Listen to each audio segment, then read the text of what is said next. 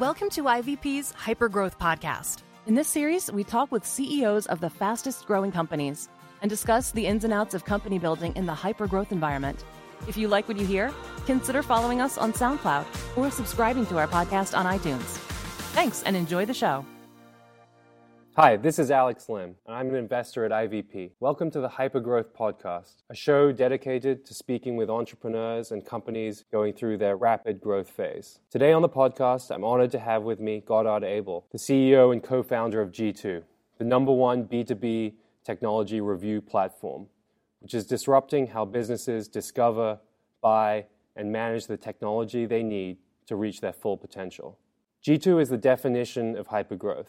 After only 6 years in business, G2 has almost 3 million people relying on their insights every month, over 600,000 software reviews on the platform, covering tens of thousands of products and services. Based on this momentum, G2 has raised over $100 million in venture funding, including a $55 million Series C round in October 2018, led by IVP. Goddard is a serial entrepreneur, previously building and leading Big Machines and SteelBrick, which were highly successful exits to Oracle and Salesforce, respectively. Goddard, welcome to the show. Thanks for being here. Nice to be here, Alex. Your entrepreneurial story is so rich and inspiring that I want to start and go back to the beginning. What was your first introduction to entrepreneurship, and how did you end up founding Big Machines? Well, really, I grew up with entrepreneurship. So my father was an entrepreneur, or at least the son of an entrepreneur. So my grandfather had started a pump manufacturing company in Germany right after World War II in 1947, and he was really inspirational to me in the sense he did it in the rubble of post-World War II Germany. We were really starting with nothing. And then my father had taken over the business in the 1970s, and so I kind of grew up around business and entrepreneurship, and just remember always talking to my dad about it, and I think ultimately that's what inspired me to want to build my own business. And Big Machines, the idea for Big Machines actually came from your father's pump business, is that right? Indeed. Really the idea was to bring my father's pump business online, because later I wound up here in the Silicon Valley. I came out to business school at Stanford in the late 90s, in the midst of dot-com boom. And I remember Jerry Yang, founder of Yahoo, coming to our class, talking about the internet. And so then I was inspired. I went home for Thanksgiving in 1999 to visit my father, and he was in Pittsburgh and running his pump company. And I remember I asked him, hey, Dad, how's the internet going to affect your business? And, to my surprise, coming from California, the Silicon Valley, he said it's not. Mm-hmm. And then I asked him, more questions. Well, Dad, why do you think, the internet isn't going to do anything? And he explained to me, look, my pumps, they're very engineered. We configure a different pump with different couplings, motors, housings for every single customer. And I have to have my German pump engineers do that. There's no way I could sell a pump like a book on Amazon. It's a little bit like, I think you've likened it in the past to Dell, selling customized computers online. And that exactly, Alex, was the idea then for Big Machines, was, kind of bring that Dell model. And they were selling millions and billions of dollars of PCs already, all online, with online configuration where you could choose the model of the Dell laptop, you could choose the hard drive, the disk, the memory, etc. And behind the scenes, Dell had a configuration engine that made sure all the components fit together. You got your pricing in real time. You could just order it online. And that's what we set out to do with Big Machines for manufacturers like my father's. So I think you raised a little bit of money for Big Machines. Was that in the late 90s, early 2000s? Yeah, it was still at the tail end of that dot-com bubble. And right at the beginning of 2000, after I convinced my father to, that it could be a good idea, and he became my first investor. And but then he had a friend, David Scully, in Pittsburgh, who was the president of Heinz Ketchup, but he was the brother of John Scully, the famous former Apple CEO, somewhat infamous for firing Steve Jobs. Mm-hmm. But he was investing in an internet company, so I got him to invest, and I was able to raise a bunch of money just based on hype and vision. And so that first year we did raise over $20 million. I think the environment changed a little bit pretty soon after you raised that money, though. What was that like going through the technology downturn? Yeah, and that was a severe bust. And probably today a lot of people don't remember it, but by the end of 2000, really all the investors were now scared. A year earlier they'd been throwing money at internet companies, and they really all stopped investing. They're just trying to save their existing investments. Mm-hmm. And then the bigger problem for us, the customers also stopped buying from the internet, and these manufacturers are very conservative. Actually, 9/11 happened at the end of 2001, so it was kind of a perfect storm where we're trying to sell to manufacturers. They kind of thought the internet was a fad and it was over. and no one wanted to invest in the business anymore. So we went through some really hard struggles. Eventually, it became a great exit. But what were some of the low points in that journey, and what did you learn from Big Machines? Well, the lowest point for me was having to lay off most of our team. At the end of 2000, based on having raised millions of dollars, we scaled up to 70 people. And John Sculley just said, hey, think about how you go public in a year.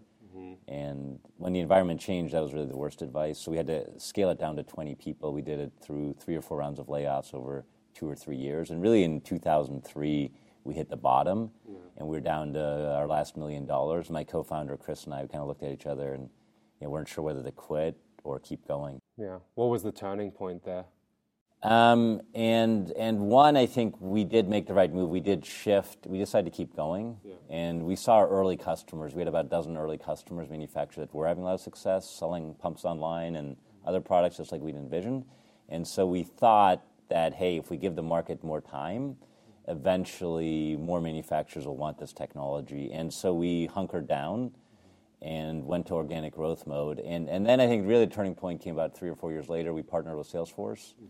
And Mark Benioff, to his credit, the founder, CEO of Salesforce, he really popularized the cloud, and he got people to really start seeing the advantages of internet applications. And we became their number one partner for what later we called configure, price, quote software. And Salesforce started bringing us into tons of accounts. So by 2007, we really started growing. Yeah, that's great.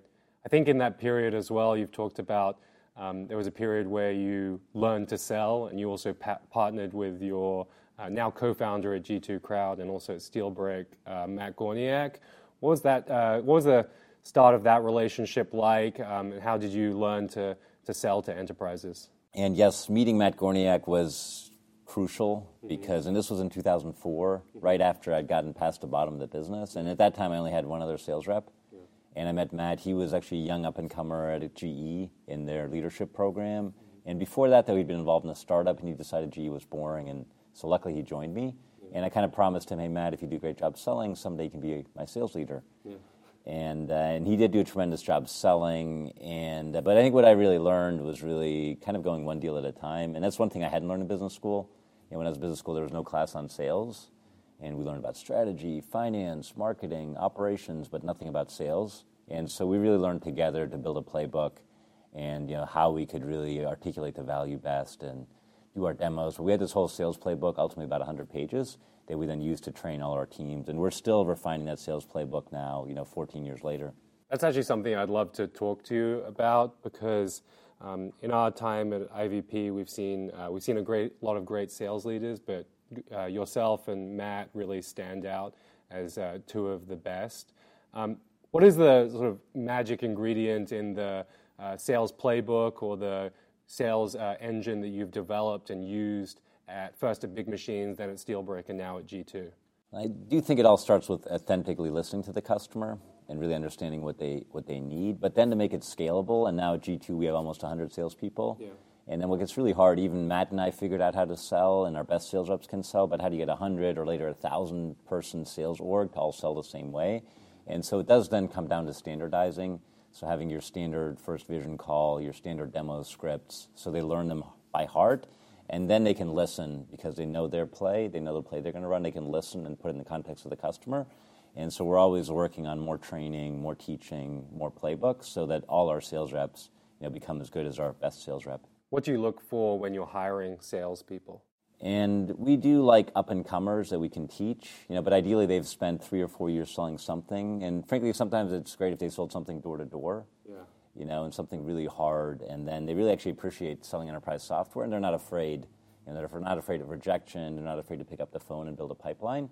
And then we can really teach them. But we do also do aptitude testing because we sell sophisticated enterprise solutions. And so we want to make sure they're smart and they can learn. But we find if they have that motivation to sell, they've done the door-to-door selling, and they have the aptitude, then we can really teach them. They can learn our playbooks, and they can become great enterprise sellers. Maybe just tell us a little bit about what happened towards the end of the Big Machines story, how you ended up leaving Big Machines, and what happened to the business after that. And Big Machines ultimately did start to grow really well, and we got to the point by 2011, where our angel investors, including John Sculley, had been in it for 11 years. And so we wanted to offer everyone liquidity.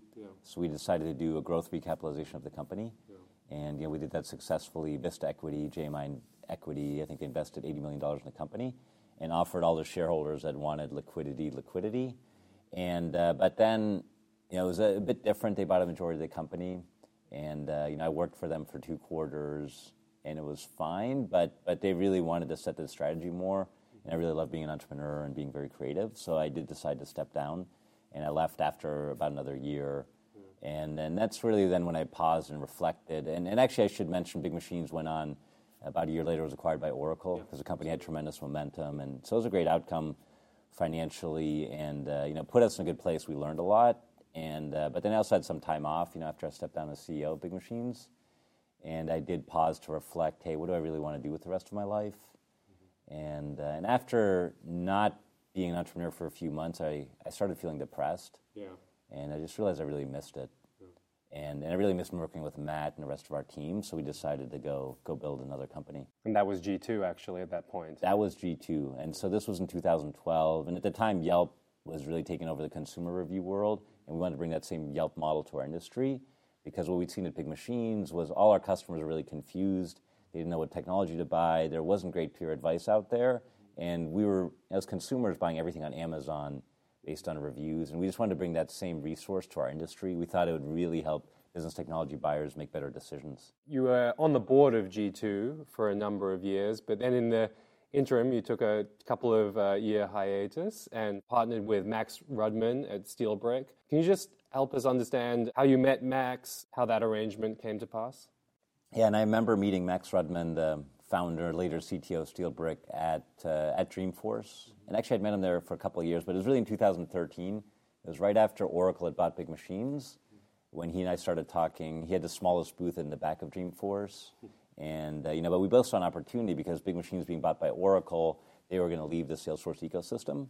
And we just thought there could be a need for this kind of CPQ technology. And what I really liked about what Max had built, he built it more for SMBs.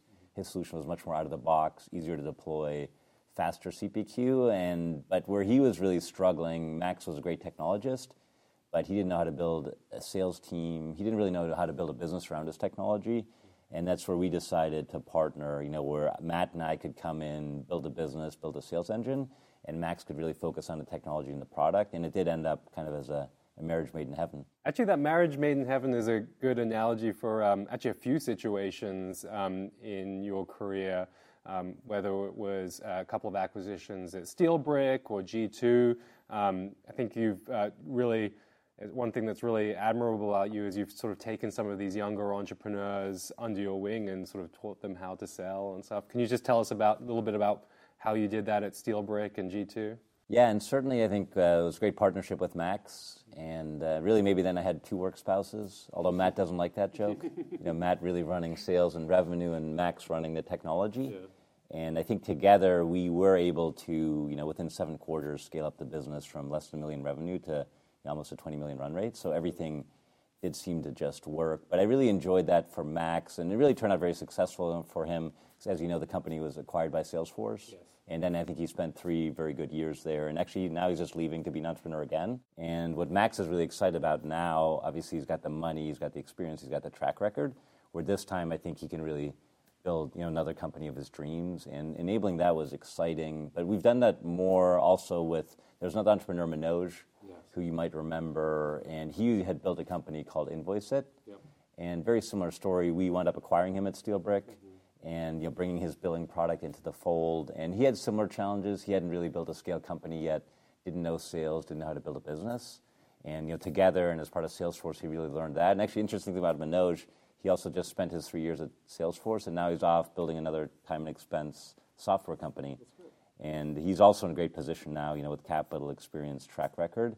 And so it has been fun to also help other entrepreneurs kind of get to that level where they can now really build companies on their own. How do you think about making acquisitions within a hypergrowth business like SteelBrick was? What are some of the do's and don'ts for our listeners when making your first acquisition?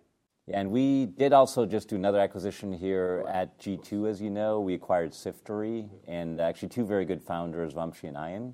And similar stories, 2 great technologists, great product, but hadn't yet built sales and scale. And that's probably the model that we do love. And number one, we only really want to get involved if it's a great product, a great technology, and we love scaling that. And also we have to have like-minded entrepreneurs that also genuinely want help, that want help bringing their product to market. And so I think when we find that and we find a good cultural fit, then we believe it can work very well. And probably what's a bit unique, we're not buying revenue, but we're buying is technology and a great technical team that we can take to market faster. And I think with Siftery, we're really excited. As you know, we're going to be turning that into our G2 buying solutions, which will really help CFOs and CIOs. And that was just technology we didn't have. It was a team we didn't have. And so I think now we're much stronger going forward together. One question I have about SteelBrick is when IVP invested in the Series C round, the company was growing really quickly. But when you got involved, it was a distant number 2 player to a larger company in the space. How did you think about that? How did you get comfortable that SteelBrick would eventually win this market? Yeah, and I think at the time the company was called Apttus. They were a much bigger CPQ player in the Salesforce ecosystem. And I think the key for us was to pick a unique segment. And Apttus had gone very much after large enterprise. They're doing very custom solutions, whereas we said, hey, let's pick a different segment. And we focused on the high growth, more tech startups here in the Valley. So at the time, I remember companies like Cloudera, they're an emerging big data software company. Yeah. And they really needed solutions, CPQ solutions, coding solutions they could deploy in 2 weeks. And frankly, our competitor Apttus didn't have that. And we thought, hey, there'd be a segment of thousands of companies we can serve that they can't. And ultimately, that proved to be true. And Salesforce wound up acquiring us because they saw the value in that. Because Salesforce has almost 200,000 customers, and they wanted scalable technology they could take to everyone, not just for a few large enterprise customers. And so it was scary, but I do think as an entrepreneur, if you pick a unique segment, you have a differentiated product, then you can win. Even when there's a big incumbent that's way ahead of you. Tell us a little bit about how Salesforce happened, how the acquisition happened. It's a really interesting story. Yeah, and I think Alex, to you and I, at the time was both a surprise because you and Jules and IVP had just invested in SteelBrick in our Series C, and we were, I think, together excited to go build a big public company. Yeah. And really the way it wound up happening is I had a meeting with Mark Benioff, and it was a partnership discussion. At least that's what I thought. And because it was important to us that Mark understood why we were better than Apttus, what advantages we had. We wanted to be the number 1 partner. So I had a chance to go meet with Mark, and he has a home office in Seacliff, where he holds a lot of his meetings. And it was exciting just to go meet the man. I've admired Mark for many years, and I do very vividly remember kind of having to wait for him, and he showed up a few minutes late. But he was this big conference room he built inside his house that was overlooking Land's End, the Golden Gate Bridge, the Pacific Ocean, so just immaculate view, and just sitting across from him was kind of daunting. I'm sure he made a convincing pitch for you to join Salesforce as well. Yeah, and I think what happened, I started going down my partner pitch. I only got 2 slides into it, and then Mark said, hey, can you show me the demo? Okay. And I was surprised because I had 10 more beautiful slides to cover, and I was like, hey, right now? He said, yes, right now. And I walked him through the power of SteelBrick, all on Salesforce, quote to cash, and I think that I made the demo a little bit too good. Yeah. Because at the end of the meeting, he turned to John Samorjai and said to John, hey, John, what do you think we should do? And John's like, oh, I don't know. They're a great partner. And then Mark said, oh, I think we should buy the company. Yeah. And, in front of you? Yeah, in front of me. Yeah. And then he did spend, and my reaction was, oh, that's very flattering, but we just raised all this money. We really want to build a big company. But ultimately, I think he convinced me they really wanted to be in our space. And as a close partner, ultimately said, hey, I'd rather do this with you than against you. And then we had a good ride. I mean, I did feel like I learned a lot of it vicariously from Mark Benioff. Now he's built a $15 billion company. And obviously, as an entrepreneur, it's still an unfulfilled dream of mine to build a big public company like he has. And so we did learn a lot. And hopefully now we can put it all to good use with G2. Right, you're bringing a lot of that learnings into G2. Are there specific things that you really admired about Salesforce that you've introduced into G2 now that you've joined the company? I mean, there's many things I've learned from Mark Benioff and Salesforce, but I think 2 really stand out. One is his vehicle for alignment, which he calls a V2 MOM. Yeah. And I think the other one is also the embedded philanthropy, the 1-1-1 model, which we're now putting to use with G2 Gives. Yeah. And I think on the first point, the alignment, and now at G2 we are going through a hyper-growth phase, and actually just reading the book Blitzscaling by Reid Hoffman, where he describes many companies that have gone through hypergrowth and many of those challenges. But I think one of the key things is keeping alignment. And with the V2 Mom, what we do is we define our vision, our values, what methods we're going to use to achieve our vision, as well as explicitly talking about obstacles and finally how we're going to measure it. And now that's something we define for G2 at the company level. But I also have each leader. Matt does it for sales. Tim does it for product. And so we all make sure we're very well aligned and we stay aligned. Yeah. And it's especially important as you're going through growth. What excited you about G2 to come back to the company? What are some of the things that you think are really exciting about the opportunity in front of G2 and the sort of future that it has in front of them? Yeah, and G2, I think I'm so excited because it really is driving what many people are calling the fourth industrial revolution or digital transformation. Yeah. And I think a great quote from Mark Andreessen, "Software is eating the world," and it's certainly true in the business world. Everything is being automated, which is both a tremendous threat and opportunity for companies. And companies really need help to transform digitally. They have to pick the right technologies. And there have been some interesting studies lately by Netscope. The average business is now running 1,250 different applications. Yeah. And so it's also daunting as a business person. In marketing alone, there's 5,000 different MarTech applications. And if you're the CMO, which of those 5,000 marketing applications do you pick? Yeah. And that's where we see G2 playing a huge role by providing unique peer advice in real time.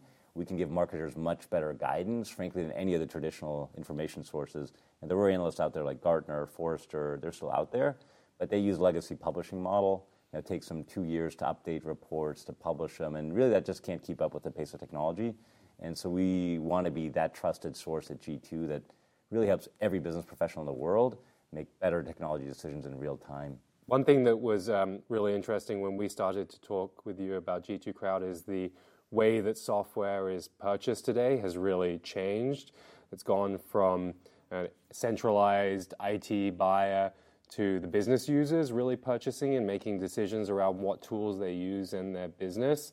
What are you doing to sort of capitalize on that trend within G2 from a sort of product roadmap perspective? Yeah, and I think, Alex, you're right. I mean, it really is now the business buyer. Yeah. And certainly like in sales, buying Salesforce, it's a sales team, it's sales ops, and marketing, it's marketing ops.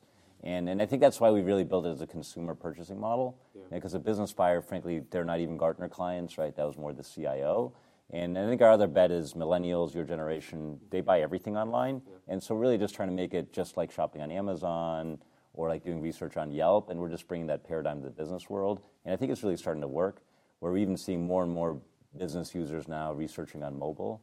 And so we're just providing a very intuitive mobile interface to discover and then manage and buy the apps right on G2. So it's a very exciting time for us. One thing that's really unique about G2, and actually all the companies that you've been involved with, is culture is really strong within the company. I remember at our last board meeting, you laid out our values as a company, which isn't actually that common. How do you set, maintain, and develop culture in a company that's experiencing hypergrowth like G2? Yeah, and at G2, we are scaling very fast, and we are putting more emphasis than ever on our culture. And we did talk about it as a board, also how it's very core to our brand as well. And we have defined what we're calling our PEAK culture at G2. And PEAK stands for our core values of performance, and that's where everything has to start. We all have to do our job. The E is the entrepreneurial spirit, especially as we get bigger, that we all have that innovation of entrepreneurs. We keep looking to make everything in the company better every day. Mm-hmm. And then the A is really authenticity. And one of our mantras at G2 is buyer first. So we're not going to put any fake content. All the reviews are real. We make sure they're 100% trusted. They're real users. So all our content is authentic, but also how we communicate with each other. We have another mantra called Discourse It. We expect our team to disagree and ultimately align, but authenticity is really important to us. And finally, the K is the kindness, and that's doing everything with heart. And it is challenging when you're in hyper growth, and we are so committed to performance and entrepreneurship, to balance that with authenticity and kindness. But we think that's really the magic of G2, is that we can do both. We can be loving and kind, and at the same time we can perform.